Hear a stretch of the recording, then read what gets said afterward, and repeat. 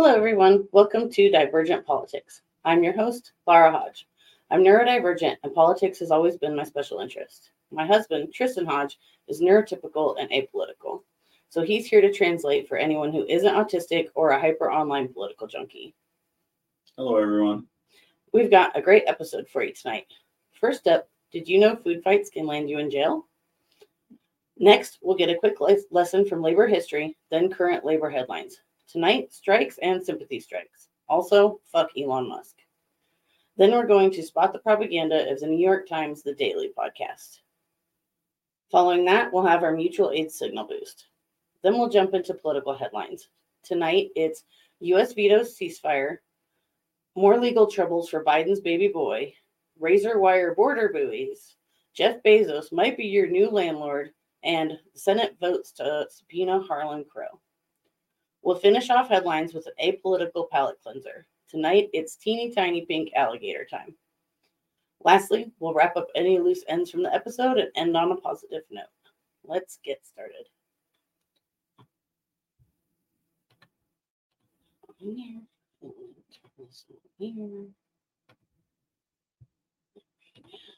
Make sure I've got all this the right way. All right. All right, so first up tonight, a woman hurled food at a Chipotle worker, and a judge sentenced the attacker to work in a fast food restaurant. So a non-consensual food fight. Yes, the non-consensual food fight. Guess it doesn't matter. It could be, even a consensual one probably could get you if it got out of hand. Okay, so Rosemary Hain violently hurled a hot bowl of food at a Chipotle worker's face. The sentence comes as violence against fast food workers and retail workers are on the rise, with one survey finding that 6 in 10 retail employees had witnessed a violent incident at their workplace in the last year. Not ever, in the last year. 6 in 10. Damn. That's a lot. That is a lot. Humans are not good to retail workers and food workers. I mean, that's like up there with police. Yeah. But that's a lot. Serious. And I just realized.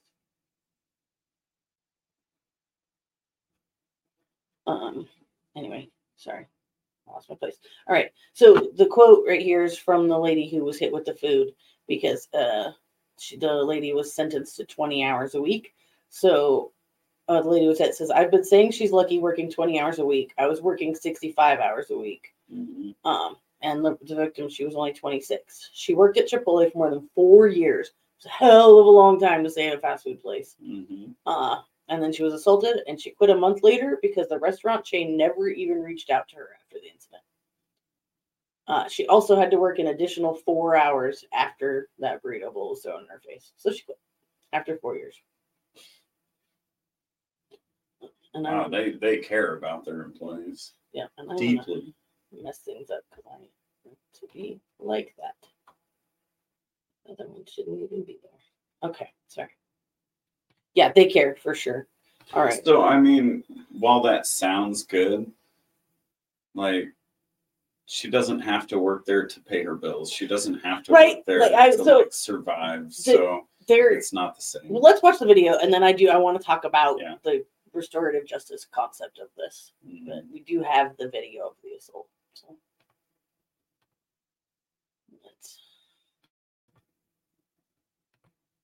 Well, an angry customer who threw a burrito bowl at a Chipotle worker in Ohio received quite a unique sentence today after pleading guilty to assault. Rosemary Hain told the judge she responded the way she did because the food was disgusting and not what she wanted. Wow. The judge sentenced her to 180 days in jail, but suspended 90 of them. Here's why.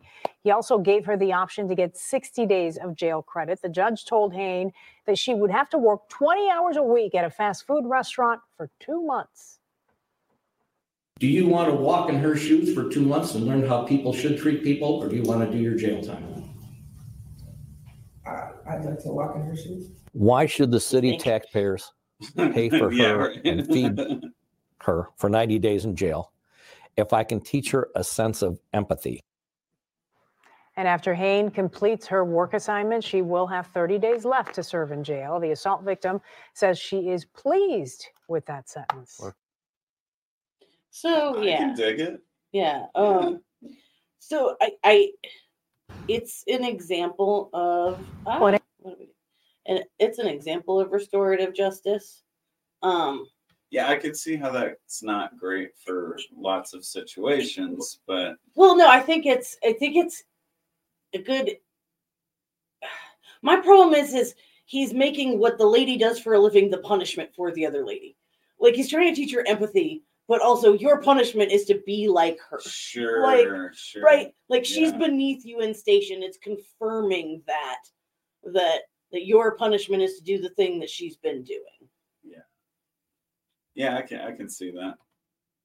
So, yeah. So, I do like the idea of restorative justice, where we get the codes and the written whatever out of it, and we figure out what actually helps everybody here. How do we make sure everybody's taken care of from this? Like, I like that as a concept. I'm down for not paying for that lady to be in jail for 90 days. Right. Like, I think that's great. I don't think what I think should happen is the 20 hours she works, that money should have to go to the victim, because she's going to get paid. Whoop, I lost my thing. She's going to get paid to work those hours, right? Mm-hmm. Versus us paying her to sit in jail. She's going to get paid. And I think that's bullshit. I think that money should have to go to the victim, that 20 hours a week. Like, that's... Yeah, I don't have a problem with that. Yeah. So, this cat here. Yeah, so that was gnarly food to the face. All right, so now we've got labor headlines. We'll start with our labor history, actually.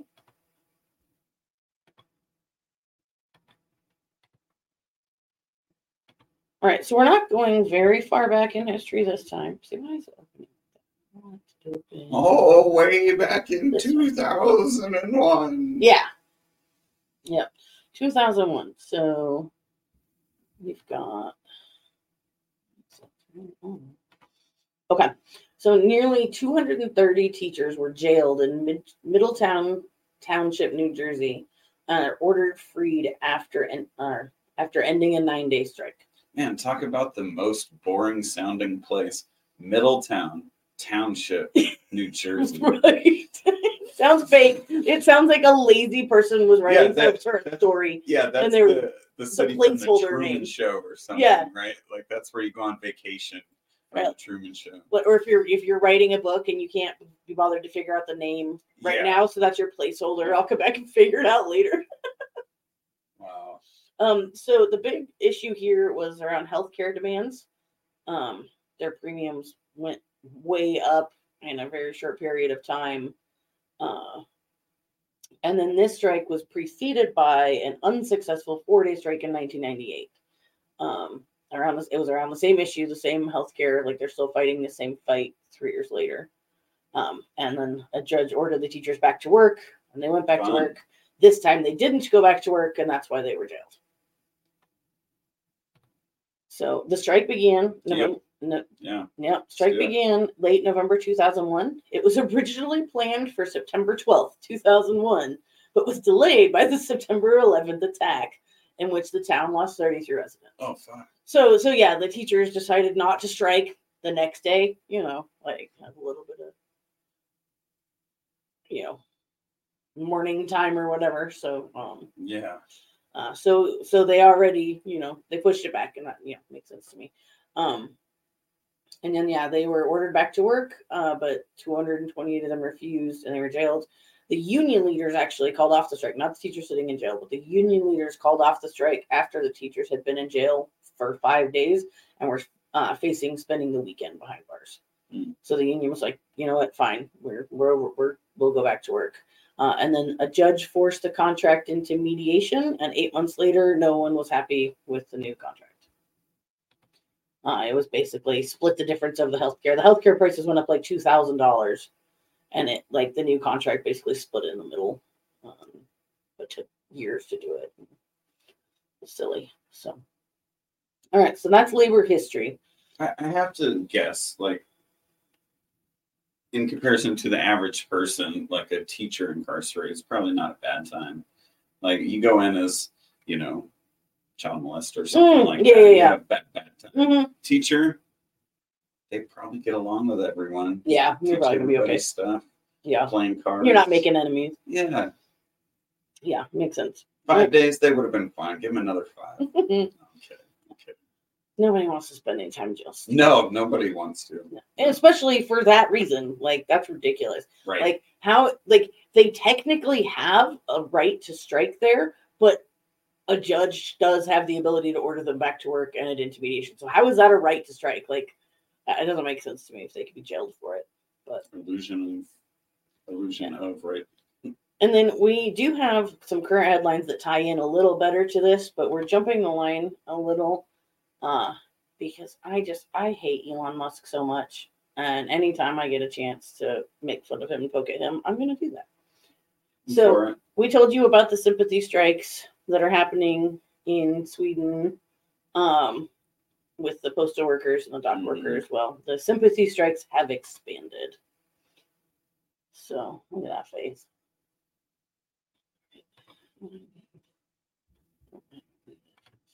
So we're just going to pause. Tesla faces a growing revolt in Scandinavia after Danish dock workers joined a sympathy strike with Swedish mechanics, keeping pressure on the electric vehicle giant to grant collective bargaining rights to employees. Members of Swedish trade union IF Metall have been at loggerheads with Tesla for 6 weeks, and have garnered support via secondary strike action from fellow workers across a range of industries in Sweden, including postal workers, painters, dock workers and electricians. Tesla's CEO Elon Musk bemoaned the blockage of license plate deliveries by postal workers as insane, and late last month filed lawsuits against both the Swedish Transport Agency and the Postal Service. After Swedish dock workers blocked the reception of Tesla cars into the country, there had been speculation that Tesla would seek to deliver cars to Danish ports and transport them by truck across to Sweden. However, IF Metall requested support from Denmark's largest trade union, which on Tuesday announced a sympathy strike. Denmark's not letting Jan Billitsen, the chair of Denmark's 3F Transport Union, said Tuesday that IF Metall and Swedish workers are fighting an incredibly important battle, and therefore have his union's full support. Just like companies, the trade union movement is global in the fight to protect workers. With the sympathy strike, we are now stepping in to put further pressure on Tesla, Billitsen said in a statement. Of course, we hope that they come to the negotiating table as soon as possible and sign a collective agreement. In what appeared to be a direct attack on Musk, Billitsen added that, even if you are one of the richest in the world, you can't just make your own rules. We have some labor market agreements in the Nordic region, and you have to comply with them if you want to run a business here, he said. Solidarity is the cornerstone of the trade union movement and extends across we're close to done, but like Elon Musk is not a man who's used to being told no. Right. Like in his whole life, he's not used to being told no. And so you don't get to make your own rules here, dude. Yeah. Like, I'm sorry that America lets billionaires fucking walk all over the people, but we don't roll that way here. Yeah, this isn't California, bud. Yeah. Like you can't just shit on everyone. And when you hear what the crux of the strike is about, it's gonna make you even more crazy. It's not about wages. Oh. National borders. Therefore, we are now taking the tools we have and using them to ensure collective agreements and fair working conditions.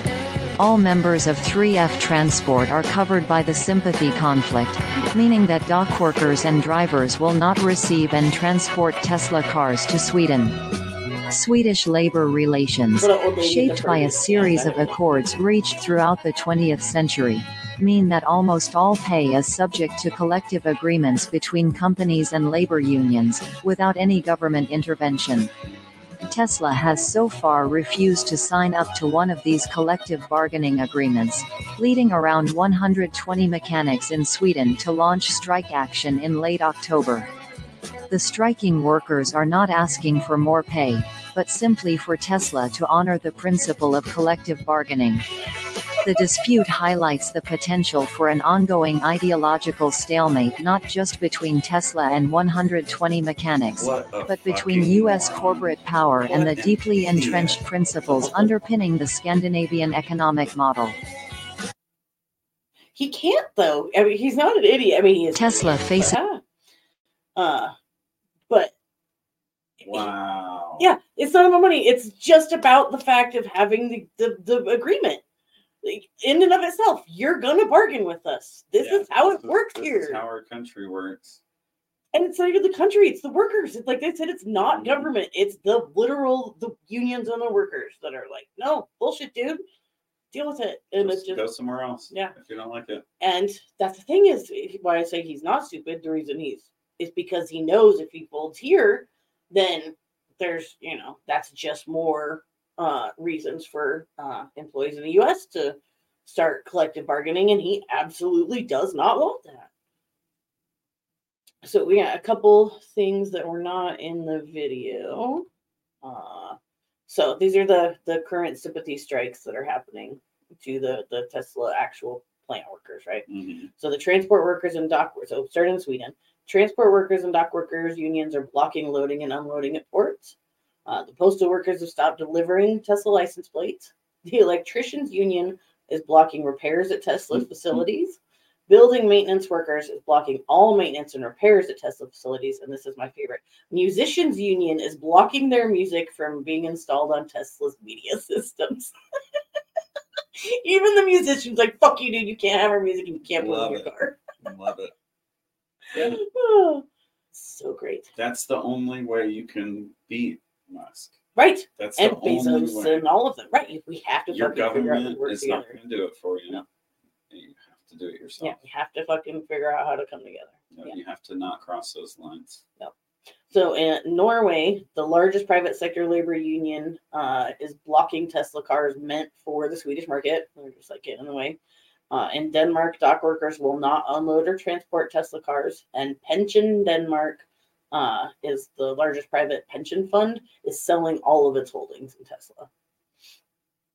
In Finland, transport workers unions will not load Tesla cars or components destined to Sweden in all Finnish ports. So, yeah, big old fuck you to Elon Musk. All right, next in labor. That's sticking it to the man. Right, fuck that guy. All right, so Washington Post staffers to go on one-day strike over contract talks. All right, so we have video here. I think it's a little long. We might skip through it some of it, but this was the only video I could find, and this has been a few days at least.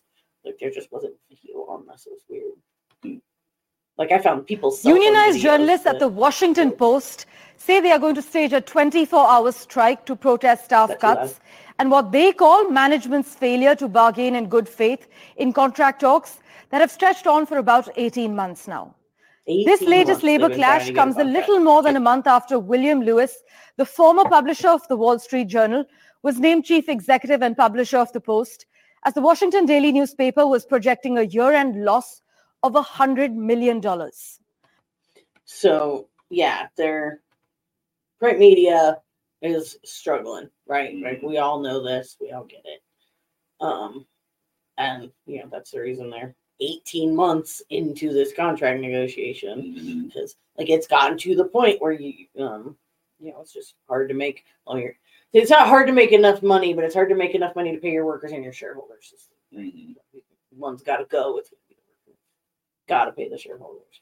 You have a fiduciary duty. Yeah, you just got to fire the customers. Yep. Promote the workers. Popular Science, after like 100 and something years, yeah, finally stopped its print. Just cat couldn't keep up. Yeah, it sucks. All right, let's do that. The Post, by the way, is one of the many news outlets struggling to devise a sustainable business model in the decades since the internet upended the economics of journalism and digital advertising rates plummeted.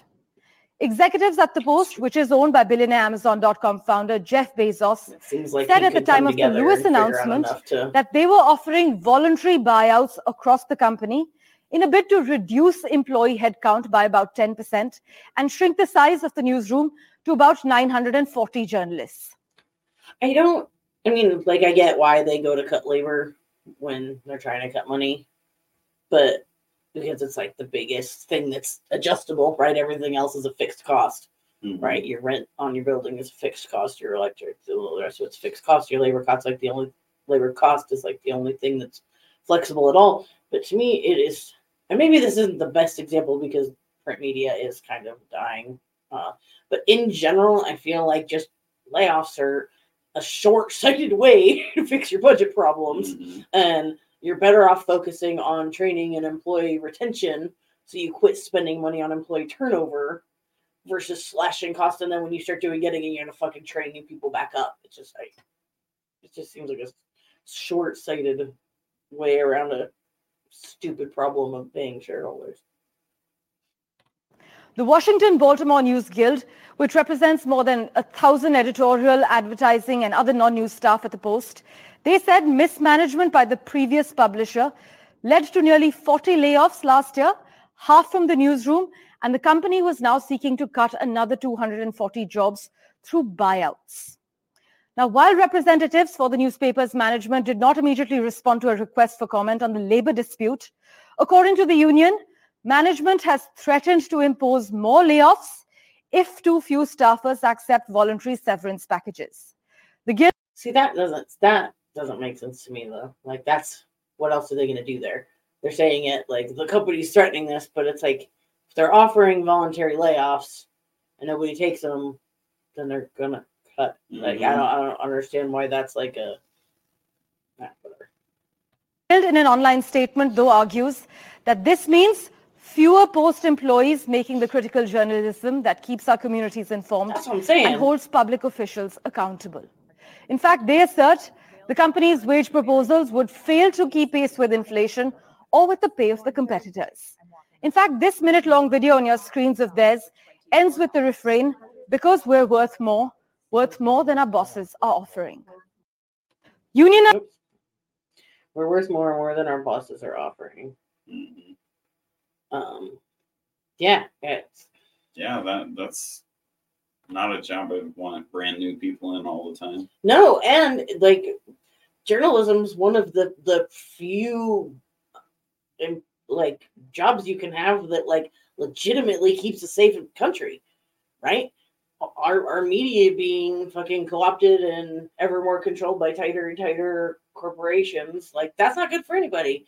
Media are supposed to be the people that hold truth to power, that keep the people informed, right? Like that's the whole point of freedom of the press, right? That's why it's like the number one thing is because without a free press, what's that? Democracy dies in darkness, right? Like we're fucked, and we're basically there. Nice journalist. Yeah. Okay. So I want to show you the way the two different outlets covered this. So this is Fox News headline. Hundreds of disgruntled Washington Post staffers walk off job in massive labor protests. That's one way to say it. Right. And then from the Washington Post itself, Washington Post staffers walk out in biggest labor protest in 48 years. You see the contrast there between those two framings of the situation? Disgruntled workers walk out in a temper tantrum, and this is the biggest labor movement or protest in almost 50 years. Like, just very different framing. All right, so that's the end of that one. All right, and now we've got DHL Teamsters at their main plant also go on strike, protesting labor or unfair labor practices. So we got a video on this one. This one though, is this one? Oh, no, this one's not. We're gonna watch the whole thing on this. DHL's main international hub at the Cincinnati Northern Kentucky Airport now operates with 1,100 fewer employees. 1,100 Teamsters fewer Local 100 employees. members walked off the job on Thursday, demanding more pay, better benefits, and fair labor practices. we want a better contract. We want to be seen and we want to be heard. We want better insurance and better pay for the work we do. These DHL employees load and unload the DHL planes at CVG. I actually load the planes. I do K-loader. I do tug.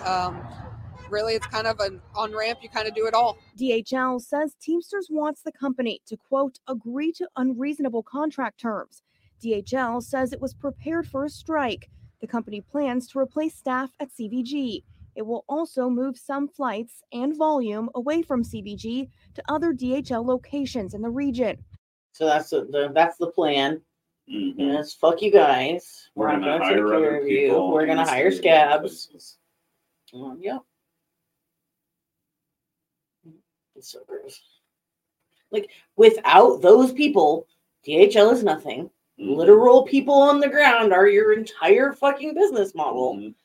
Yeah, you're paying the shareholders to fucking sit back because they do the Swedish versus Tesla model. Right. All those other facilities can't hear. It's illegal in the U.S. Sympathy strikes are illegal in the United States. That's why it doesn't happen. They're the same business. They're the same companies. They're just more employees joining the strike.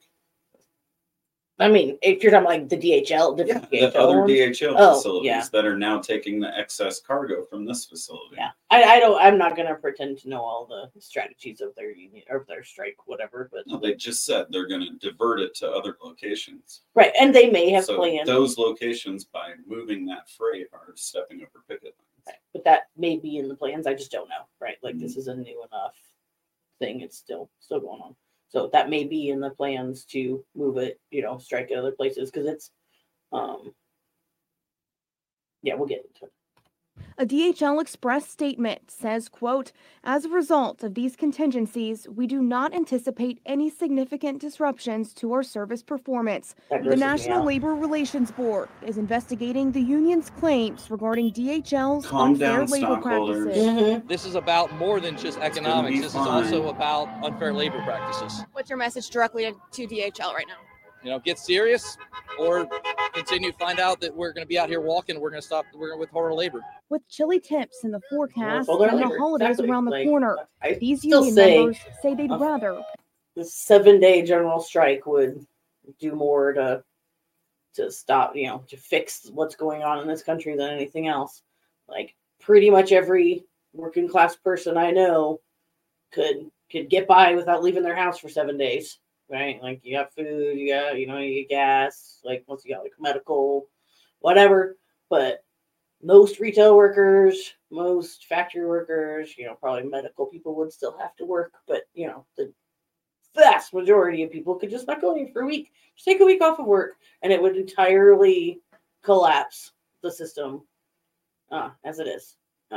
We could build something better from the ashes. It's just. That's all it would take is 7 days of everybody just hands in their pockets. I'm not doing it. Remember when the pandemic started and like the very first weekend, the airlines needed a bailout after like recording record profits forever? It's like, what did you do with that money? You didn't save it. You didn't put it aside for someday when you're not making record profits. No, you just distribute it to the shareholders. It's gone. The first weekend of less than planned flights, we need a bailout. We're done. Like, if I can't pay my mortgage, I don't get a bailout from the government. I get told, sorry, we're taking your house. Like, should have planned ahead. Yeah, every person should really have 6 months of income in the bank. That's what a responsible person does. What does a responsible company do? Mm-hmm. Hypocrisy, man. The companies aren't people. No, they are, though. We have proved this in court. You cannot have it both ways. If they get the rights of a person, they should have to have the responsibilities of a person, right? Which includes no fucking bailouts. That's socialism. Giving people bailouts is socialism. Companies are people, fine. Take that all the way. I know I'm being thick about this. I don't care. Be at work. But we're seeing it as this is what we got to do to have a better future. I asked DHL about the unfair labor practice allegations. They said they couldn't address specific allegations because negotiations are ongoing. But in a previous statement, they said they prioritized safety at the CVG hub. Now, Sure of they course, have. this comes Always saying just they weeks prioritize before Christmas, safety. a very busy time for DHL. But these picketers tell me it's not a convenient time for them either as they try to get their families ready for the holidays on strike pay. Reporting live Right. near CVG, Chelsea Sick, Local 12 News. Chelsea, thank All right, almost we can stop right there. But yeah, around Christmas time, like that seems like the time for package workers to go on strike. Mm-hmm. Uh-uh. Yeah, good for y'all. Yeah. Okay, so now this is stuff that wasn't in the video. It's a highly profitable division of Deutsche Post AG, a publicly traded global company based in Germany. DHL Express alone recorded a $4.3 billion operating profit last year. Just last year, $4.3 billion in profit, not revenue, profit. And yet these guys cannot pay their bills. Like they just it's ridiculous. And then the parent company topped $100 billion in revenue. They get so much money, you can't even fathom how much money that is. DHL bosses are pocketing billions as many of the workers live paycheck to paycheck. It's a quote from the Teamster. All right. Next, Blue Cross workers ratify a contract to end the strike. So, yeah, it's a new strike starting. Strike's ending. So, good news. All right. So, this one, the strike began September 13th. More than 1,000 workers are expected to return to work now. This is over. It's like 1,300. New contract contains significant general wage increases and shortens the time to the top wage from 22 years to 5. You used to have to work for Blue Cross for 22 years to get the top pay allowed. Like, isn't that bonkers? Like, the only one I know with a pay scale that stretched out is the military. And so now you can hit the top pay rate in 5 years. Wow. That's just, yeah. And then most of the people got ratification bonuses, just like a couple, it was like up to $6,500, just for like, here, this is done, one-time bonus. And then a lot of the employees are getting inflation protection bonuses of $1,000 each. They also got protections against their jobs being outsourced as part of the contract deal.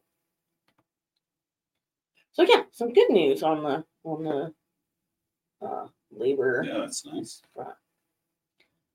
All right, so let's turn that down here. All right, so now we have let's talk to spot the propaganda.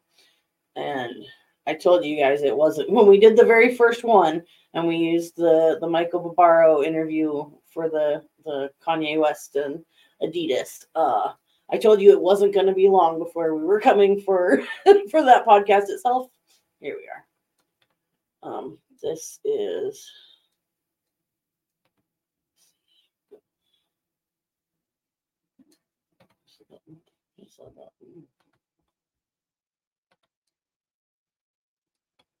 okay.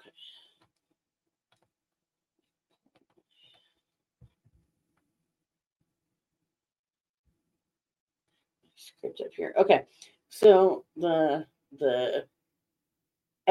title of this episode is should you rent or buy the new math? And let's just say we won't have to work very hard tonight to spot the propaganda. It's pretty blatant. All right, so we're gonna stop and start this, but I'm gonna just go mostly in order. All right, let's do it. So if you're somebody thinking about buying a home right now, should you just pretty much give up on the idea? Give up on the idea that has been seen as a ticket to adulthood and a reliable path to creating wealth, and just accept that you're going to be a renter? Yes. For most people, the answer is yes. You should give up on the idea. You shouldn't feel bad about it. Renting has this unfair stigma in this country. So, yeah, that's what we're gonna go over tonight is basically sit through a whole bunch of gaslighting that renting's not so bad. And we should just give up on the idea of owning a home. Which, as we just bought a house and I've spent the last several years renting and have our entire stability ripped out from under us a couple times, like, we feel pretty strongly about being able to buy a house is something. I'm aware that it's weird, had some very fortunate circumstances that let us do it, and a lot of people can't, but I don't think that's a reason to give up on it and write it off and just renting's not so bad. And then, we'll get into the reason, but it's really gross. It does, doesn't it? It does. But giving up on it now doesn't mean you're giving up on it forever.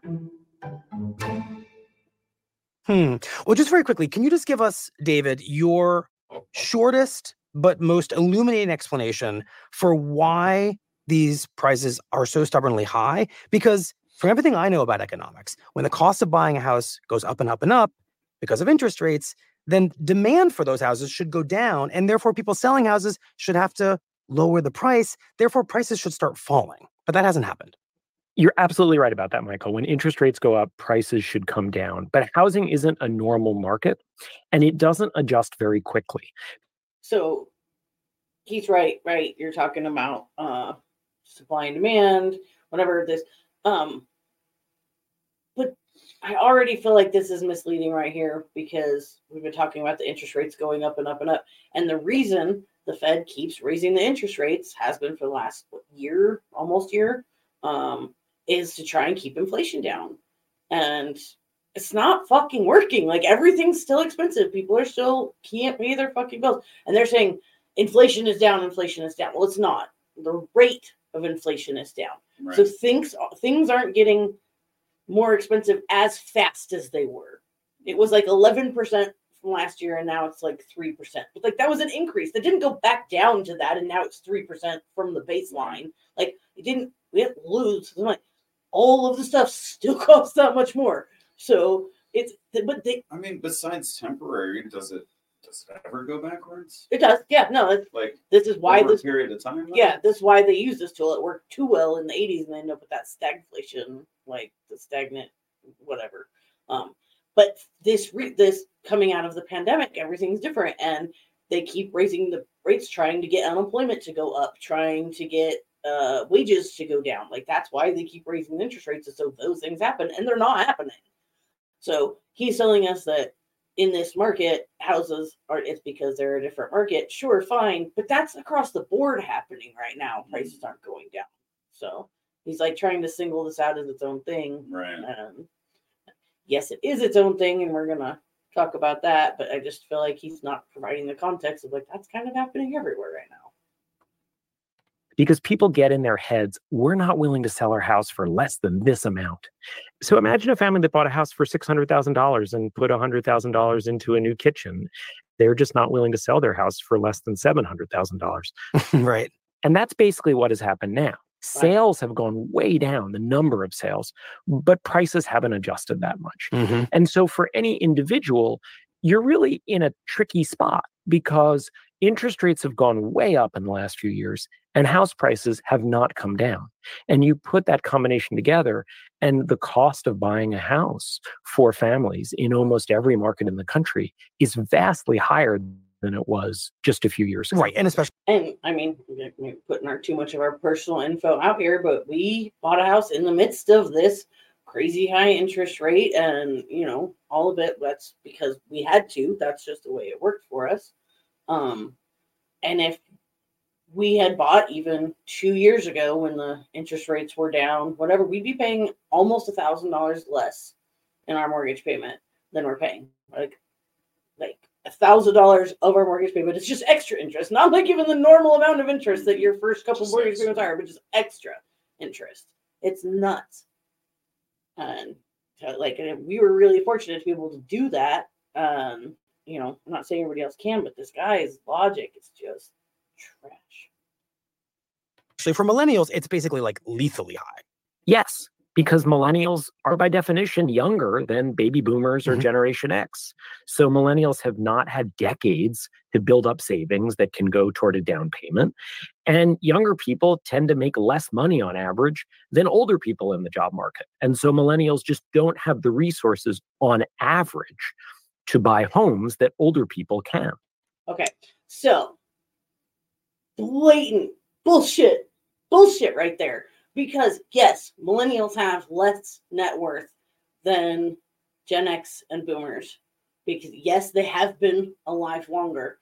But when they were our age, like go back account for that time, they both had way more money than we have. Like their net worth, like, oh, they didn't have decades to save up for a down payment. They didn't have to save up for decades for a down fucking payment. Like your fucking house is 60 grand and your down payment's $5. With only one person in the house working. Right. Yeah. So he's just saying, you know, oh, well, the millennials, they'll get to the point where they'll have saved enough money and eventually they'll be able to buy a house. They just need to quit whining. He thinks millennials are 12 still. Like, he doesn't, like... No, because both parents have 2 jobs now. Right. And they're just barely paying rent. Right. Exactly. No, there is no to save money. But yeah, he's just like, well, yeah, they're younger and younger people tend to make less. I'm 41. I'm a millennial. Like, don't tell me I just, oh, you'll get there. You'll come into, just work a little harder and get some experience. Bullshit. I'm experienced. Fucking pay me. Sorry. I'm really heated about this whole episode. It's just so gross. So, anything else before I move on? Okay. All right. We're gonna hit play. Okay, so let's return to the case that you started to make that renting is okay, maybe better than okay. It's good, and that we can collectively let go of home ownership as our gold standard for a life well lived. I am happy to. The rap on renting is that you're throwing money away because you're writing a check to a landlord each month that doesn't build any equity in your home. And that's absolutely true. You are doing that when you rent. But it's important to think about all of the ways that when you buy a home, you are also throwing away money. Okay, so we're about to get into the heat of this, and he's going to list a whole bunch of things that are supposedly throwing away money and 100% are not. Like, or have a direct equivalent when you're renting. It still doesn't matter because you're still building well. Right, yeah, exactly. You're still paying it to yourself. So even though, well, so he's talking about like the fees and stuff. But you have fees when you rent. Or we'll go. Like when you rent, the landlord just pays those fees. Which means you pay them. Exactly. You pay them, and the landlord, yeah, exactly. No, this is... It's just neater. You just make one payment. Exactly. Instead of multiple payments, yeah. Jesus. All right, let's listen to this. In fact, you're throwing away more money when you buy a home more quickly than when you rent. So I think there are 4 different ways to keep in mind that you're throwing money away when you buy a home. The first is the broker's fee, which is also known as the commission. And in a typical transaction, this fee is about 6% of the house price. Okay, so he is gonna cop to this, but that fee is paid by the seller. So this is a whole thing about why you shouldn't buy a house, not why you shouldn't sell a house. So the fact that he pulls that in, it's number one reason you shouldn't buy a house is the commission for the realtor. This is his best evidence. Yeah, and he says it's because, well, you know, then the sellers factor that into the price, and then the price is higher, blah, blah, blah, whatever. But as us buying a house, we did not have to fucking factor in the seller's commission. We didn't. That was the seller takes care of that. And I'm not saying that it doesn't all come from the same pool of money and whatever, but that is specifically a seller issue and is not hardly relevant, let alone the first place thing of why this is whatever. Like something to understand, but not to deter, you know. Right. And then he's talking about, like, you know, it's a junk fee because it's just paid to the realtor. Well, first of all, those people have to work too. They have to eat too. But he says it like when you rent, you don't have junk fees. When we moved into our last rental, we applied at 7 different companies at $100 per application each. Yeah. $1,400 straight down the fucking toilet at a time we didn't have it to spare. And then we finally, got lucky enough and got into like the last place. And we got approved at all the places. But by the time the application came back, it's like, oh, this one's not available. When you're paying rent, there's a good chance a portion of your rent is paying a property management company. That's throwing your money away. Yeah, exactly. Yeah, instead of paying a realtor, you're paying a management company. Every month. Yep. And we didn't even have that hidden in our rent. That was a line item on our bill from our management company. They charged us 2.5% management fee just for, I'm like, I've worked in property management. And like before I realized just how terrible it was. And you don't make your money off the renters. That's not where the money is. The money's in the sellers. And this management company was charging every renter 2.5%. Just in an additional fee that you could do nothing about because you didn't hire them. They're just would come with the house. Right. Like you don't get a say, and they just charge the tenants 2.5% because they can. Because they fucking can. But so yeah, his comparison of the broker's fees. I'm sorry, I have way more respect for the realtor we used to buy this house than I do the fucking management company we had in Phoenix. Big time. Like, she was great. She was helpful. Like, she was, helped us with things. She did things to earn that money. That management company didn't do a fucking thing. So, this is a bullshit argument. They generated their own revenue. Yeah, exactly. All right, let's keep going. On a $500,000 house, 6% equals $30,000. On a $1 million house, and a lot of homes, including modest homes in the Northeast and California, cost $1 million. That 6% fee equals $60,000. Now, technically, the seller and not the buyer pays this fee, but in reality, that difference doesn't matter. It doesn't matter. Big time. And I don't know if I said this already. Like, I can totally understand a legitimate point of view saying that if you're gonna move in less than X amount of time. He does make that point later. Okay. Yeah. Like that's an actual rent versus buy equation. But no, this is not. To have wealth through your life, this is a no-brainer. Yeah. Like, let's keep going. The fee comes out of the money that the buyer is paying, and the fee inflates the home's cost.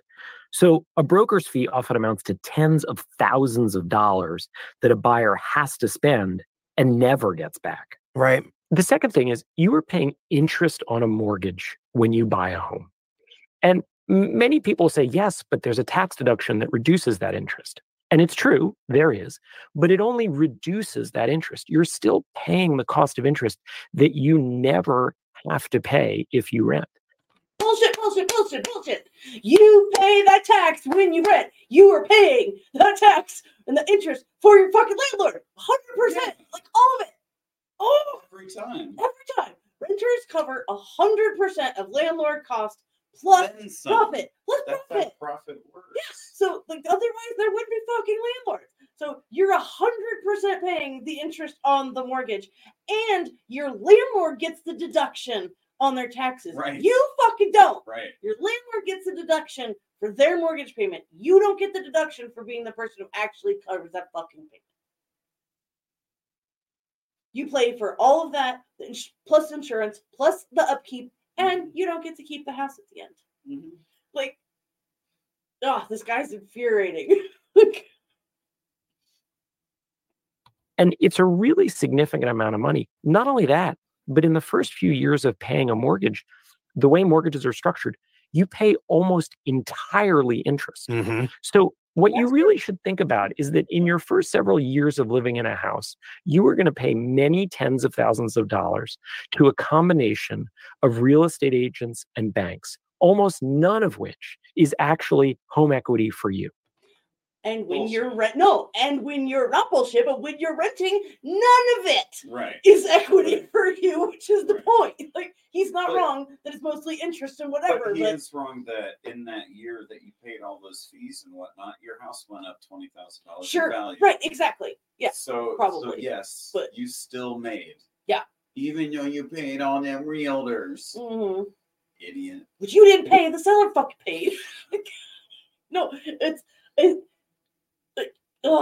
yeah, you. All right. Yeah. So that's his point is, it takes years to build home equity. Well, when you rent for 20 years, you've never built anything. Right. Right. All right. Let's keep on. Right. And the case you're making is that you may, in fact, be throwing away significantly more money than you would be if you rented during those years. That's exactly right. Okay. That's meaningful. What are the other two ways in which you end up kind of throwing money away, even when you're buying a house, not renting? Things go wrong in houses all the time. Right. Which is why in your rent is factored repair costs that your landlord is going to have to make. And if he gets lucky and nothing breaks, he just keeps that extra money, or she, whatever. Or them. Them, yeah, the company. Like they just keep that money. So you're paying for that repair. Either way. Exactly. Like it's not in addition to your monthly payment, whatever, fine. Like I get that, but at the same time, I can't take an equity loan on my rented apartment to fix the water heater. Yeah, exactly. Yeah. Like, landlord can. Right. Landlord can collect all of that money, budget it for repairs. Doesn't matter. Takes out a loan on the equity anyway to fix the damn thing. Yep. And then raises your rent. Yeah. Sometimes it's little repairs, like maybe a toilet breaks and you have to spend several $100s on it. Sometimes it's really big repairs that just completely sneak up on you, like your roof needs to be repaired, or else you're going to have rain coming in the roof. That can be thousands of dollars. When you rent, you don't pay that. Right. When you own, you do pay that. And over time, it ends up being a really significant amount of money. When we created this rent versus buy calculator for the New York Times years ago, we made this a specific factor, which was the amount of money a typical homeowner spends each year just on repairs. And what is that number? For a typical homeowner, it's often 1% of the purchase price of the house. So if you have a $500,000 home, it's often $5,000 a year. That's $400 a month. How many of you out there are renting and have ever come to the end of your lease and had your fucking rent go up $400 a month with no warning? Not because anything broke, not because anything changed, but the same unexpected $400 a month fucking increase because they can, not because you're getting any water heater out of it. It's so blatant. It's so old. And I would also like to point out what newspaper did he make that rent versus buying calculator for? For the New York Times, right? Yeah. A rental and ownership market unlike any in the fucking world. Right. That does not translate to any city anywhere. No, all right, let's keep going. Not that that's bad or good. It's just different. And he does talk about living somewhere else, but I think it was Washington, D.C. So that's probably the only place that's similar to fucking housing costs is New York. Yeah. All right. When you add up everything. And so that's the third thing. Okay, what's the fourth? The fourth is when you buy a home, you make a down payment. It's often about 20% of the house price. So it's a significant amount of money. Just to do the arithmetic here, a 20% down payment on a $500,000 home is $100,000. Right. On $1 million home, it's $200,000. It's an enormous amount of money. If you rent a home, you don't stick that money underneath your mattress. You can invest it. And while all investments bring risk, over time, most investments do just fine. You mean like owning rental property?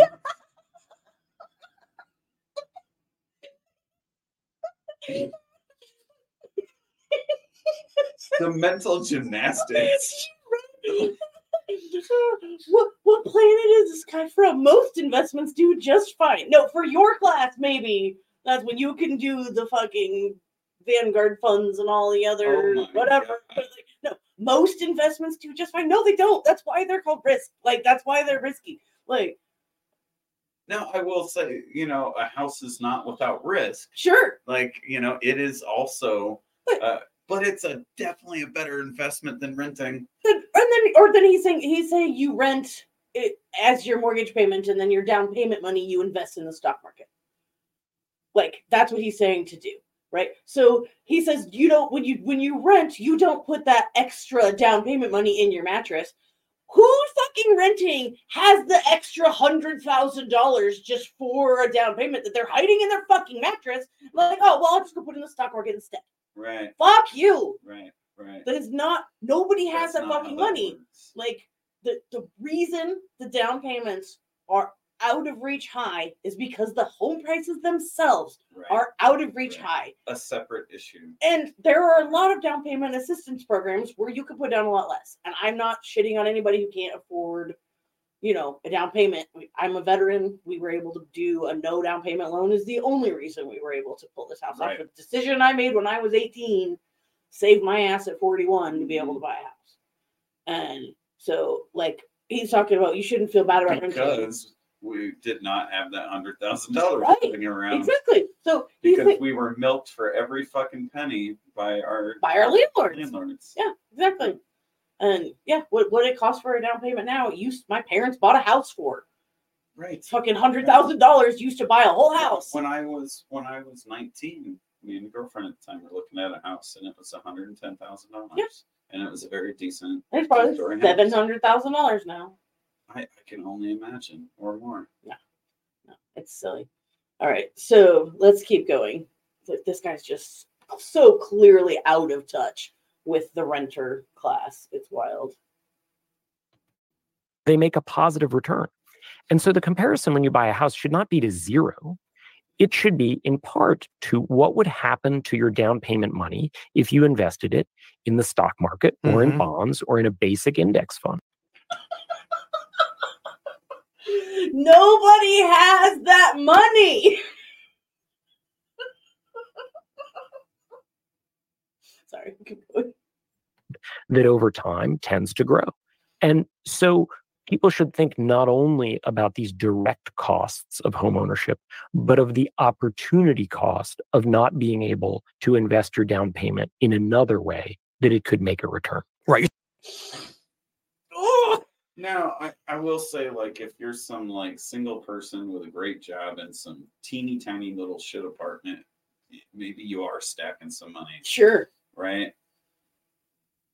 That's not most people. That's not most people. And when you're talking about whether investing it in stocks and whatnot or buying a house, it should be a yes and. Yeah.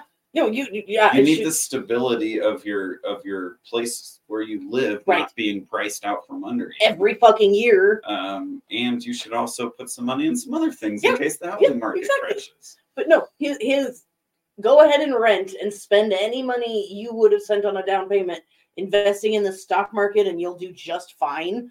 Like, that is terrible advice. This is what he does for a living. Ugh. All right, we're going to keep going. We're not going to get all the way through this, just so you know. We're not doing this whole thing. I hope not. No. Saying on top of all the costs associated with buying a house that may not ever represent a real return on the use of that money, you have to tie up the biggest chunk of cash you probably have in your life in a home when that money could be used, in a Fidelity or a Vanguard or a TIA account that pretty reliably will, unless there's a giant stock market crash, yield returns. And good thing the stock market's never had a giant crash before. Like, not to say that the housing market hasn't, but at least the housing market is real property. The stock market is a graph of rich people's feelings. Like, literally. Like, it's not real stuff. So when the stock market crashes, like, yes, real things happen. When the housing market crashes, there is real estate. There's only so low it can fall, right? Because the ground it's on is worth something, whereas the stocks are not. They're fake. They're a concept. Yeah, I can totally see his point if you're someone who moves to a new city every 6 months. But that's not everybody. No. It's not even most people. Make you not even a lot of people. That's right. And let's put a fine point on this. Over time, the stock market has risen substantially faster than house prices. That seems important. It is important. And it's a point that many people miss. The stock market is not guaranteed to go up, and I don't want to suggest it is. But over history, the stock market has risen more quickly than housing prices have. That is an apples to oranges comparison because I can't live in a mutual fund. Right. It's Yeah, not these are different just an things. investment. It is also my place to live. Yeah. Like, Your place to live is also an investment. right. But he's saying don't do the one and only do the other. And, ugh. All right. Yeah, 5 more minutes of this, or not even. So, David, you are somewhat successfully crumbling the myth that homeownership is so great, renting is so problematic. But I want to be very skeptical. And here I have some ego, some skin in the game. I am a homeowner and I'm a New Yorker. And in a place like New York, you tend to think of housing as a long-term investment and kind of, if we're being honest, a can't lose investment, right? You buy a home in a place like New York or Boston or Washington or San Francisco, and the argument has always been that prices creep up. Maybe it's slowly, but by the time you're ready to sell, you're going to make some real money. And the long-term value of that investment is so meaningful that it tilts all the scales away from renting toward owning. So what would you say to that? So he does give him some of like the mildest pushback of what the rest of us have been, thinking our whole lives of, no, are you sure? Because pretty sure you're wrong. But yeah, it's not even a great answer.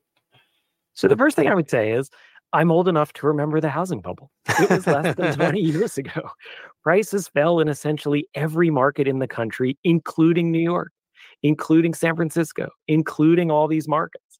Nationwide, as an average, prices peaked in 2006 and did not return to that peak until 2017. They came back 11 years. Came back. Yeah. What's your fucking, if the housing market crashes, everybody, I'm like, anybody that held on through it is fine. Right. And I didn't. I bought a house in 2006. I was that person. Right. Like that's, I got screwed by that thing. But it was military. We had to move. Fucking, had to do a short sale on the house. Right. It was what it was. But most people, that doesn't apply. Most people that are going to buy their house, they're going to sit there through those up and down bubbles. And it does come back. Mm-hmm. And you still get to live in it. Yeah. Yeah. And you get to live in it. Even if the housing market crashes, you're not homeless, right?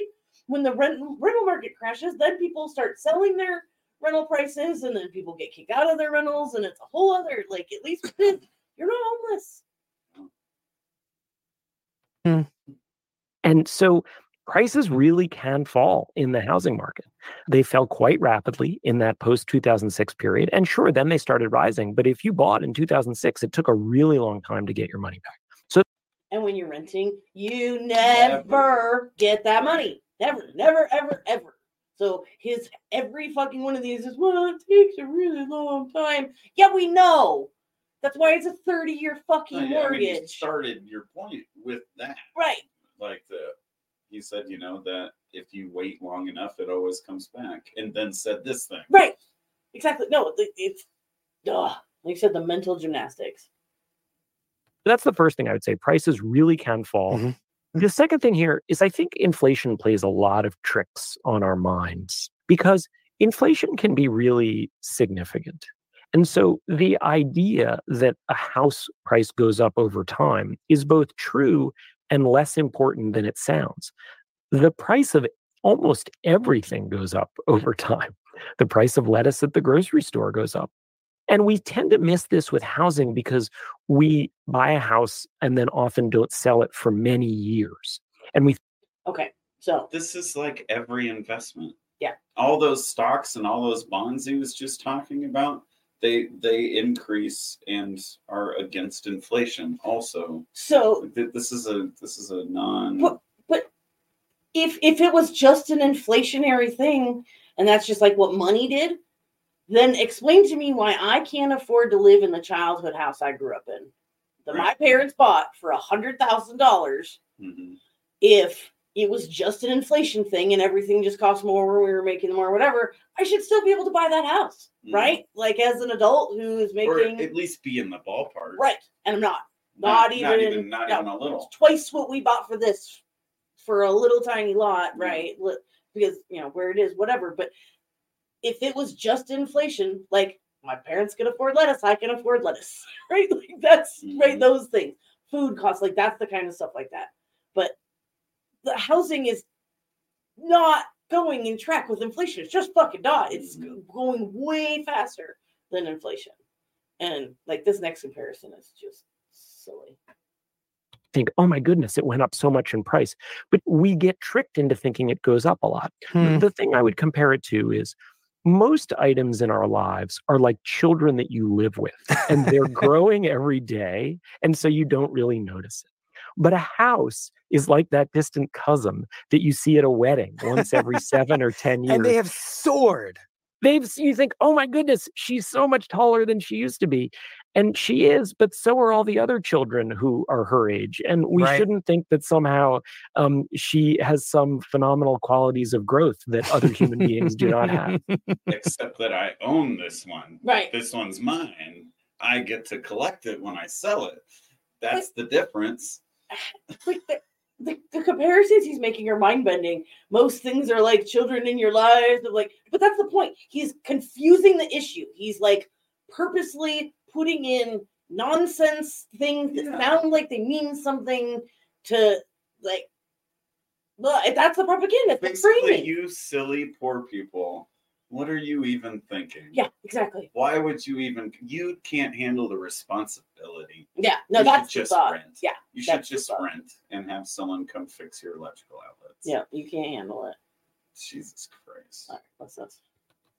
I never thought of my kids in those inflationary terms. David, given all of this, I think we have to accept the strength of the argument you're making here on behalf of renting. But I know something about it that leads me to question everything that you're saying. You own a home. True or false? True. You know me well, Michael. I own a home. Right. So is this a case of, do as I say, not as I do? The ladder? That's a fair question, but I don't think it is. Yes, it is. It's a fucking hypocrite. You're a fucking hypocrite. You're a fucking hypocrite. Yeah, unless there's something super special about your life or your job or something. But like, how could you make that point for so many other people? We're gonna 10 more seconds, and then we're gonna. I would say there still are times when buying can make sense. But the question for each person out there is this one of those times for you? So, in other words, I bought my house years ago for $12 and a hand job. Like, it was the right time when I bought a house, but now you can't, so you shouldn't. And this goes on for another 15 minutes. And don't be sad about it. Just keep working. Yeah. Which I don't want people who can't afford a house to sit there and think they're miserable and failures because they can't afford a house. Like, you're not a failure. The fucking system and the market is the failure here. Like, you are not an unreasonable person for thinking that if you work 40 hours a week, you should be able to buy a house in the neighborhood you fucking live and work. Like, that is a normal thing to think. You are not the one being unreasonable here. It's the fucking market. So I did listen to it. He goes on to talk about when he moved to DC, they really wanted to buy, and so they bought, and then they didn't stay for very long, and if they would have just rented, they would have done better, and blah, blah, That's blah. what I've been saying from the beginning. Right.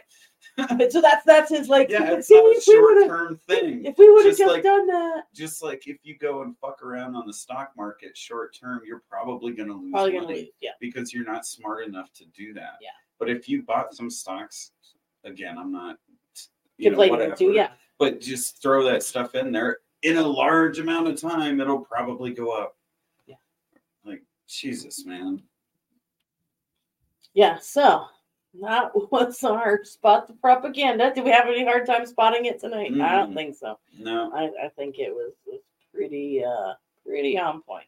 I wish that guy at the end would have said if he also owns rental properties. Yeah, right. He didn't get into that, weirdly enough. I bet he does. I bet he owns more than one house. Right. All right, so now whatever. So now it's time for our mutual aid, the Signal Boost. We do expect this segment to pick up once we start the live streamings of the show. During this segment, we will read all relevant chats, even if they're unpaid. If you know of any mutual aid groups, this is the time to spread the word. If you're not watching this live and you want to tell us about a mutual aid group, you can email us at divergentpolitics@gmail.com, and we will share that info during our next episode. We will also post relevant website links and contact information in the show notes for the episode. So let's move on to political headlines. Oops, let's go back up here. Step in the wrong place. There we go. All right, and I apologize to all of the very small percentage of you out there that are girls about my age. You grew up the same way I did. I'm going to break your heart on this very first screen.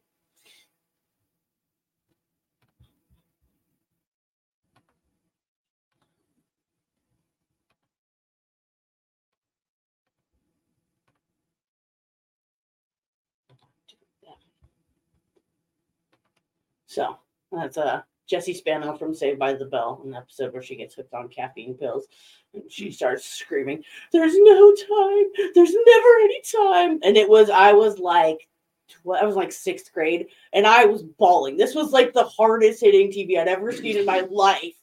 Like, was the anti-drug episode of Saved by the Bell. And you just like, oh my God, like it'll make me cry now. Go back and watch it. But it's like, it was so moving, and she's just like, yeah. Anyway. Caffeine pills, huh? Yep. She gets hooked on caffeine pills because she needs more time in her day to accomplish all the things she needs to accomplish. Work faster if you snort them. I bet they do. All right, so we're gonna start our political segment with topics we don't have time to cover tonight, but that you should definitely look into on your own. Because every time I try and narrow down what I want to talk about, I end up missing things, or we end up not talking about things that I feel are valid. So instead of just not talking about them, we're going to mention them so you can go look them up on your own. So first is that the suspect in the University of Las Vegas shooting was identified as a professor, not from that university, from another university, and was apparently frantically applying for jobs in Nevada and getting nowhere.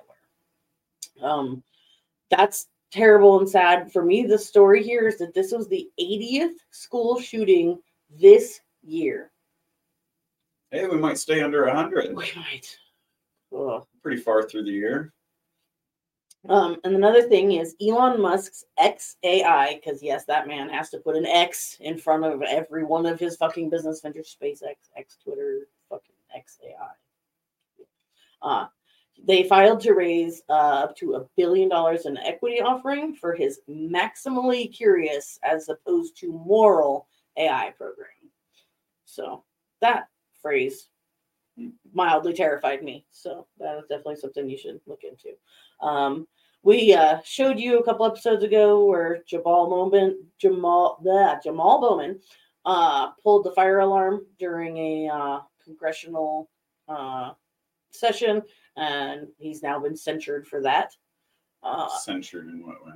It's a real slap on the wrist thing that Congress does. Oh. It's an official slap on the wrist. It's on the record. He's been slapped on the wrist. That's what a censure is. No, that's what happened to Rashida Tlaib when she said that, like, please don't kill my Palestinian grandmother in the West Bank. They fucking censured her. It's the same official slap on the wrist. So, 4 Russian soldiers were charged with war crimes for abducting and torturing a U.S. citizen in Ukraine in April 2022. Sorry. 22. I'm sure that they committed no other war. No, never. That's probably the only one. Probably. The one thing involving a U.S. citizen. Yeah. Probably the one thing that they did wrong. And then Kevin McCarthy has announced that he's resigning from Congress at the end of the month. I don't care. I just don't give a shit. The one thing I did hear is that he was one of the top fundraisers for the GOP. And so with him not running again, that's going to be, it could be an issue for them because he was one of the top fundraisers. And then Jared Joseph Powell was charged in the murders of 3 sleeping homeless men in LA. He was in custody for a different crime when authorities made the connection. So that was pretty gross. Like, just cold blood, just walked, homeless people sleeping on the street, just walked up, bullet in the head, kept walking. Jesus. Yeah, fucking dark. All right, so first segment that we're actually going to get into is the U.S. vetoes a UN resolution calling for an immediate humanitarian ceasefire in Gaza. Oh, man. Because of course they did. All right, so we're going to start with the video here. Not this one. We're going to watch out these two.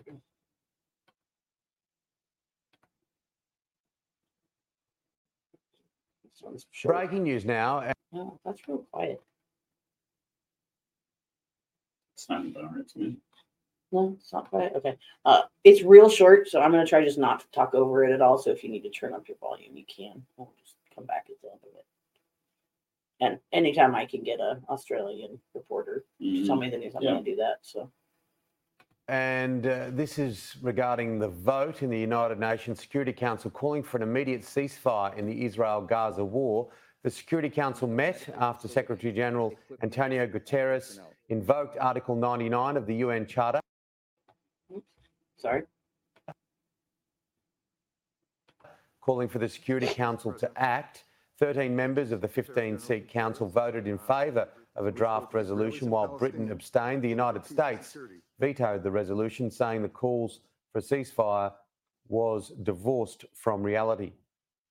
Perhaps most unrealistically, this resolution retains a call for an unconditional ceasefire. I explained in my remarks this morning. Yeah, that's what a ceasefire is. Why this is not only unrealistic, but dangerous. It would simply leave Hamas in place, able to regroup and repeat what it did on October 7. The UN Secretary General has been calling for a ceasefire since October 18 and fears the conflict may aggravate existing threats to international peace and security. Thank you, Secretary General. The people of Gaza are looking into the abyss. The international community must do everything possible to end their ordeal.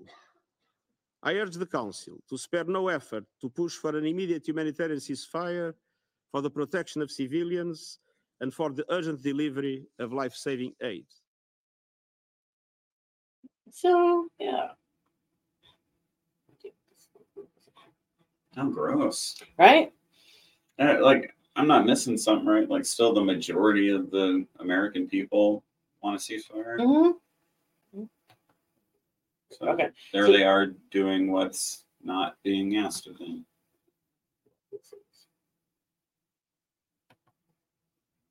Weird. Go away. You see that? It's just on my screen. I don't know. Little arrow thing. Can you see it? Yeah. Okay. All right. So now we got some info that wasn't in the video.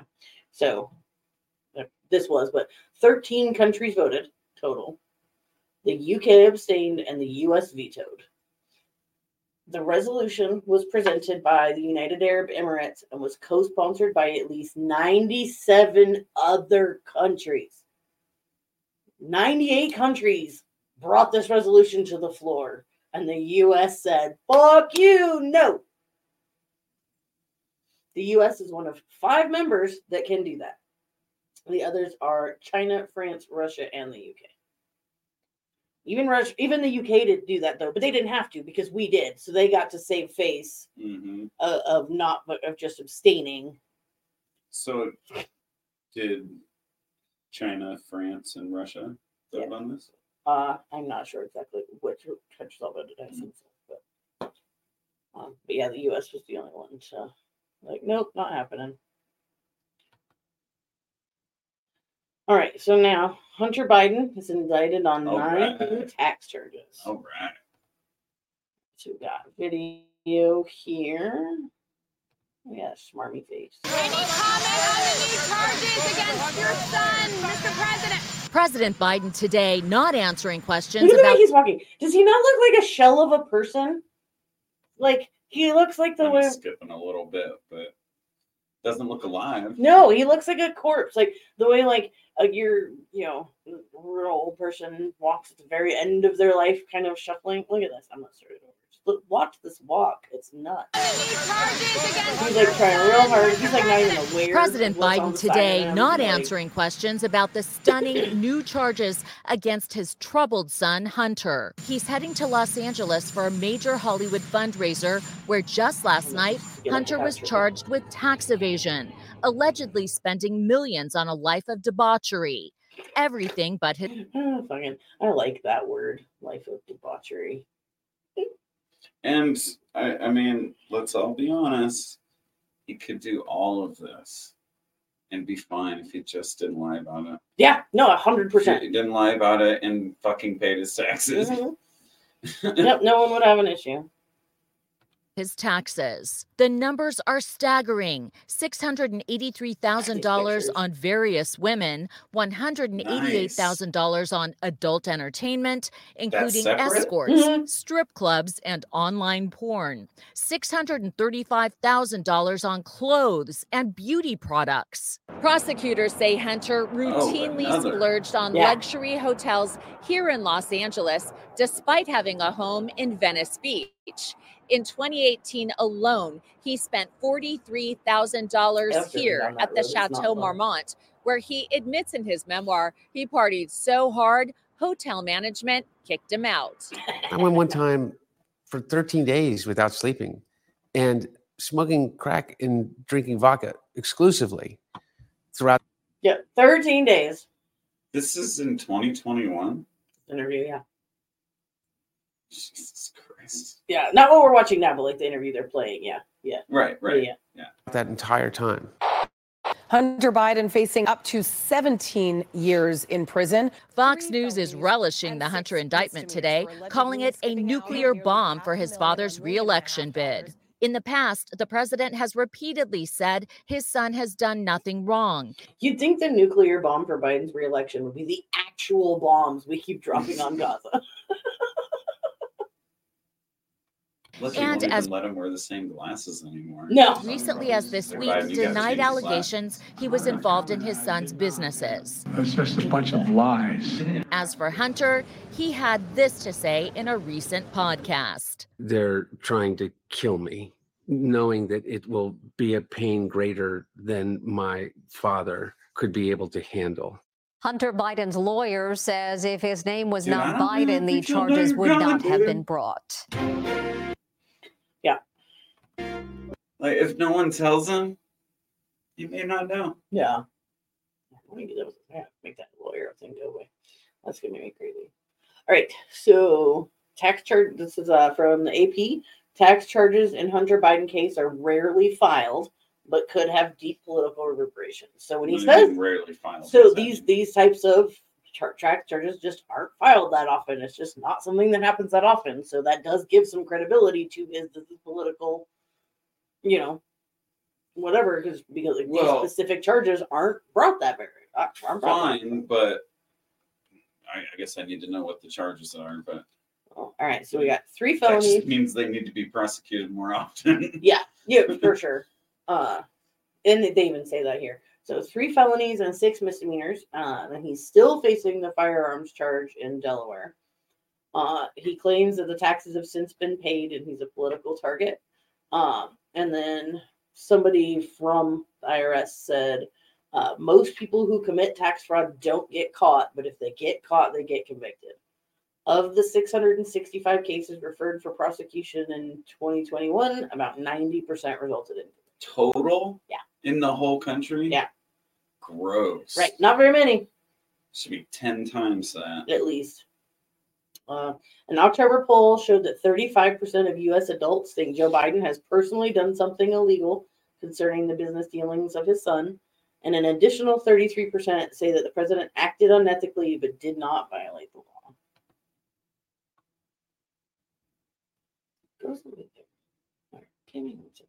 Well, I mean, both things can be true.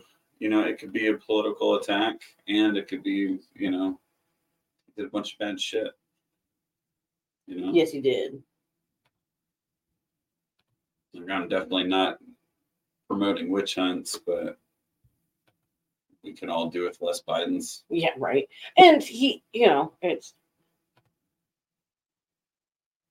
Dude, talk about Do the- bad time in jail. Right. But like, Oh, you know, man. whatever. Okay. All right. So now we're going to talk about some border buoys. So the federal government filed a lawsuit against Texas to remove a floating barrier in the Rio Grande River. Rio Grande? This is Dallas Fort Worth Fox News. Not Fox News, but like local Fox, which is actually not terrible. All right, so this one we are gonna jump around because this is pretty long. It's like 8 minutes. Oh wait, no. The Fifth Circuit Court of Appeals. Not the, yeah, there's a second.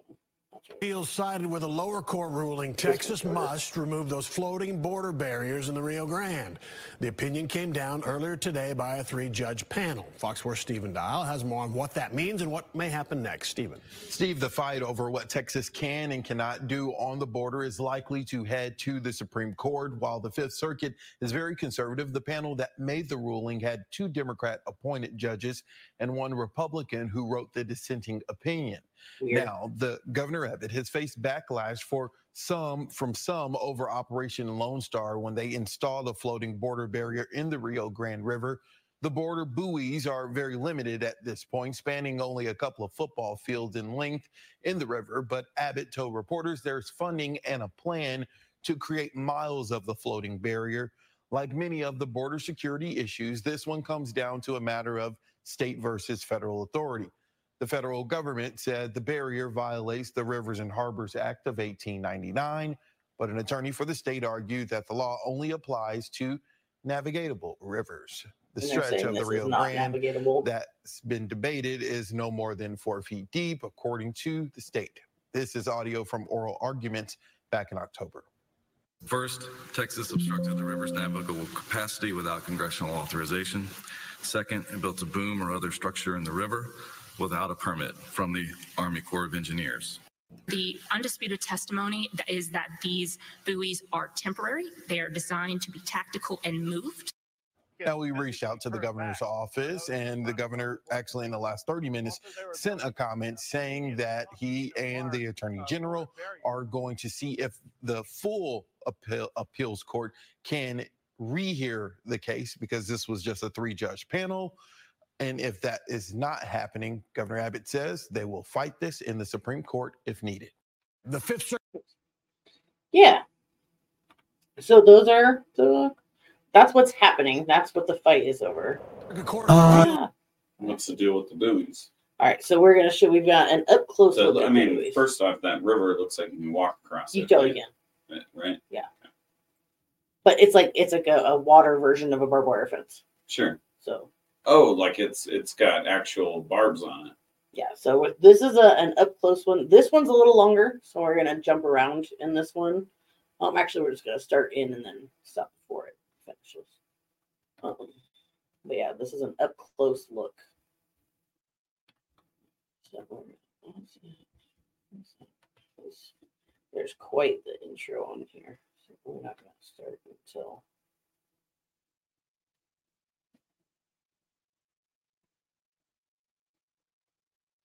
About right here. All right, and then we're gonna pause and go with several minutes. Texas riverbank. About a mile down where we put in, we see people wading through the water with several young children, sometimes in water so deep it's above their chest. So there is definitely several groups here in this area. The one towards the back has a little girl. She's 7 years old. They're from Venezuela. ¿Y por qué cruzaron aquí en esta área? ¿Es más fácil? Oh, I guess I should read the thing. So she says, "Why do you cross here? Is it easier?" ¿Es más fácil? And he says it's the only way we can cross. Several people in the group tell us they tried to ask the guardsmen and troopers above for help, but were told they had to walk. Doesn't that look like a war-torn third world country border with the tanks and the barbed wire? That's us. That's our country. That looks like that. Further to find immigration agents. ¿Cómo estás? How are you? Cansado. I'm tired, but I'm worried. They were following us, the cartels. ¿Ah, sí? No tienen otra You opción. didn't have another option. No, we can't go back. ¿Qué van a pasar? What could happen? We could get kidnapped or killed. As the migrants continue to walk, we move further downriver, coming face to face with the latest immigration controversy floating right in the middle of the Rio Grande. From the images and videos that we have seen so far, it might look like this barrier goes all along the Rio Grande River, but really, as you're able to get up close to them and see what this really is, it's about a quarter mile down. And people here that traveled with us have said if groups want to get around this barrier, they'll find a way. The Department of Justice is like this in and of itself isn't enough to do anything, but their goal is to line the Rio Grande with these buoys, like suing the state of This is Texas aggressive. and Governor. yeah. Oh, Yeah, I mean, this is different than a wall. Mm-hmm. No, this is gross, and we got close-up pictures of them too. Governor Abbott over these Worse red than buoys. They claim the hard plastic balls tethered to the bottom of the river with heavy cable wire were installed without consulting the Army Corps of Engineers, and it violates several international treaties. Fuentes is also suing Texas and the governor that over barbed this wire. barrier and the inability to conduct business on the river. That's what's underneath. Abbott has said he is not removing this. So where do we stand? With all my heart, I have a feeling that this is not going to be soon. I feel it within me because it's unnatural. It doesn't belong.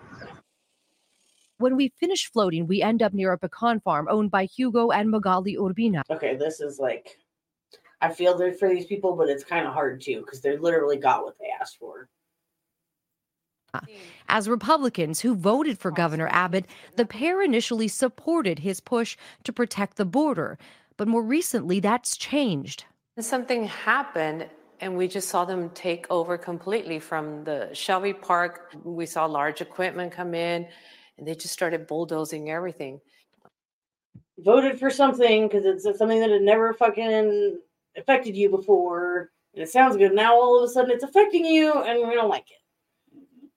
And what's affecting you is just the construction. Right. Yeah, not even. It's not actually affecting you. Yeah. The nature you used to look at is a little different now. They made a field for assembling these things. Yeah. I had hundreds Not nearly of as bad National as trying to Guardsmen cross a here fucking river putting and the running into T-posts one. in Right. with all the sea wire, and they wouldn't stop. And I would ask them, please stop. We don't want this. We've They're asked not you gonna not to listen put to it you, up. It doesn't matter. They weren't listening. You voted for it. Yeah. And it doesn't matter if you did or not. You know, like we just heard with that ceasefire. Yeah. It doesn't matter. Yeah, that's what he's It trying doesn't to matter do. what you want. He's saying right here, citizens do not want this. And then the city council says they have to. The Urbina family is now joining a chorus of community members pushing the city to rethink its agreement with Operation Lone Star. DPS didn't respond to our request for comment, but a regional director did speak in front of the Eagle Pass City Council about the need to keep all of this in place. Maverick County Attorney Jaime Iracheta agreed. We are a small community. This is not something that is sustainable. This is not something that we can handle, and we need some form of law enforcement presence. Ultimately, I'm here to protect the citizens that are getting overrun every single day. Every single day, from our small property owners to our large property owners, they can't live anymore. We have literally 200 plus people a night going through somebody's front yard.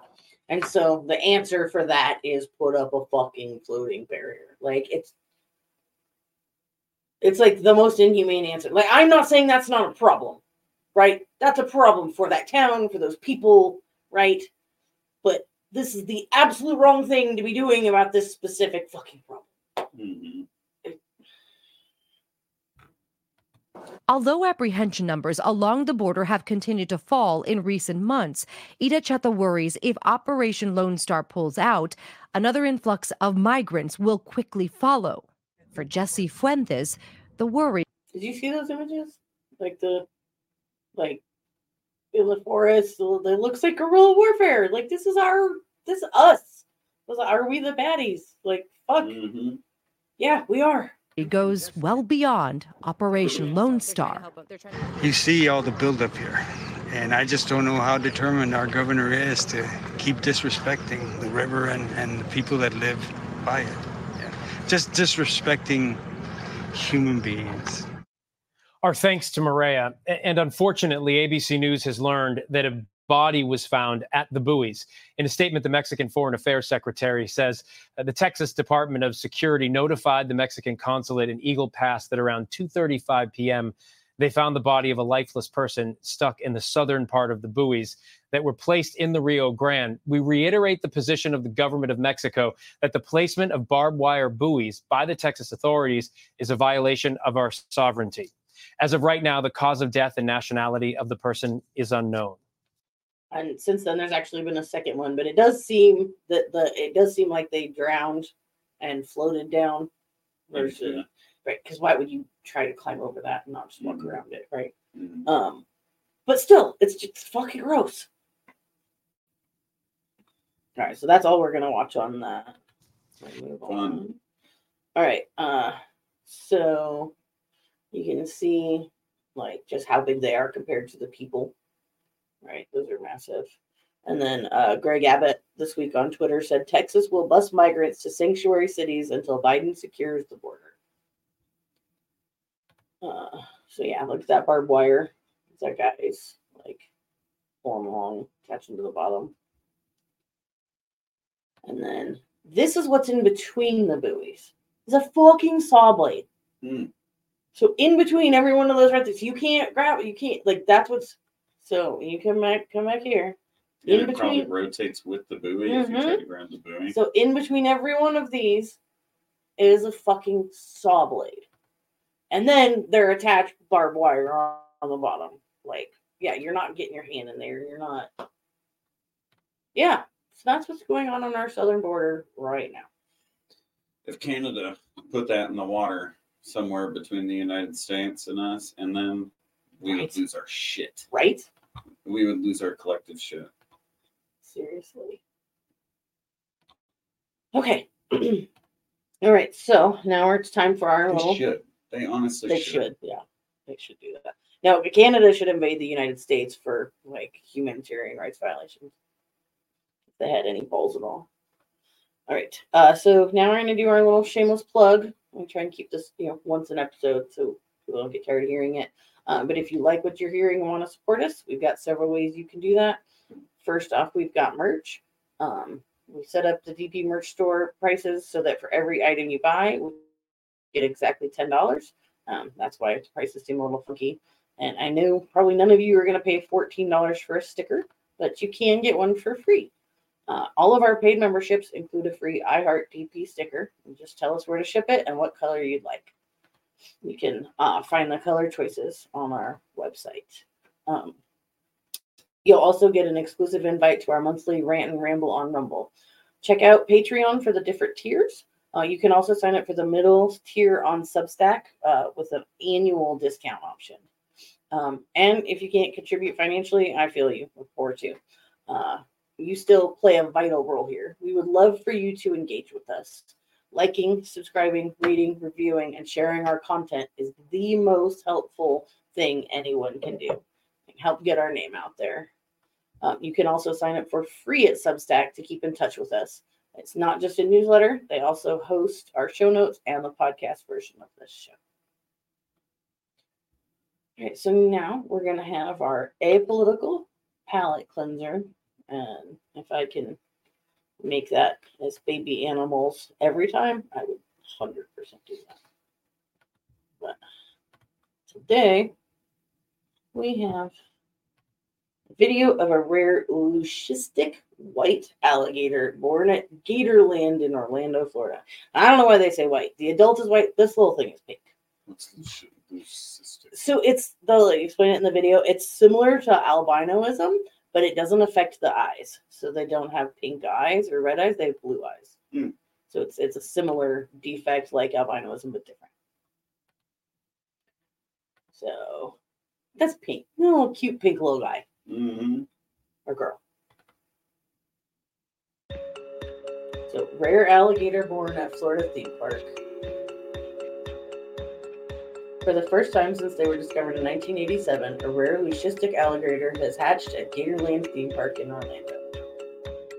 So leucistic alligators are unique and different from albino alligators. Now, there was 18 of these brothers were born in the swamps of Louisiana back in 1987. You see those blue eyes. That's how rare this is. There's only 7 of them left in the world. 3 of them are right here at Gatorland. The rare baby alligator and her normal colored brother received a clean bill of health from Gatorland Veterinarian. He's so cute. Gatorland is asking the public through social media to help name her. This little white alligator and her normal colored little brother are just beautiful and feisty little critters. So cute. This new leucistic alligator will be displayed at Gatorland early next year. That's cool. Yeah. All right. So, she was born to a normal colored mother and a leucistic father. That was the big white one with the blue eyes that was laying down there. And the ideas so far for name ideas for her so far include Noelle, Snow, Pearl, Ivory, and Marshmallow. So, which I think she looks pink to me. But I guess the big one did kind of look white, but like powdered donut. That's what it looked like to me. All right, so that's our quick apolitical palate cleanser. Yeah, nice tight episode for tonight. So now we're gonna wrap up. Is there any anything you want to talk about from the episode or questions, final thoughts? No, wrapped it up nice. Yeah. Okay. All right. So for our closing, we know the topics we cover can be bleak, so we want to try and end our episodes on a positive note. If we can't find a silver lining anywhere in the topics we covered, we'll take a moment to share something we're grateful for today. Tonight's silver lining has a video, which I don't normally do, but we're doing this time.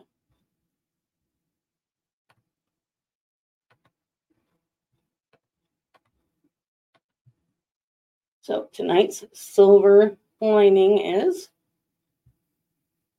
Henry Kissinger's still dead. I know it's old news. I don't care.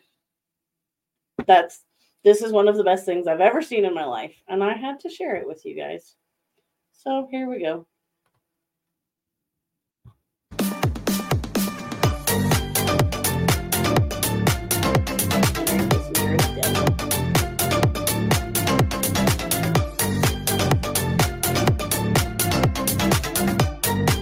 Let's fucking go.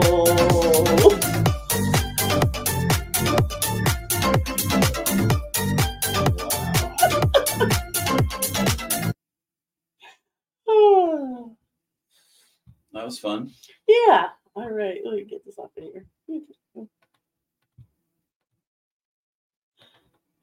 Okay. All right. So, we are also adding a quote of the day, generally a Buddhist quote, just because that's the other part of my life. So today's quote also comes from Daisaku Ikeda, who was the president of the Soka Gakkai International. He recently passed away. So that's the Buddhist organization I'm part of, and not all of my quotes are going to come from him, but many will, just because it's what I have grown up with.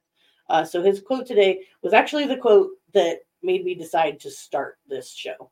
That made me was the thing I needed, the shove I needed. So it says, "We have to make ourselves heard. We have to speak out for what we believe. When we, the people, boldly state our true convictions, never losing our optimism or sense of humor, the times will change. When it comes to speaking out for justice, there isn't any need for restraint. On the contrary, to be reserved or hesitant under such circumstances is wrong." So that's our show. We hope you'll join us next time. Just a quick reminder to head over to our website at divergentpolitics.com for links to all of our socials, membership signups, and the DP merch store. Good night, everyone. Good night.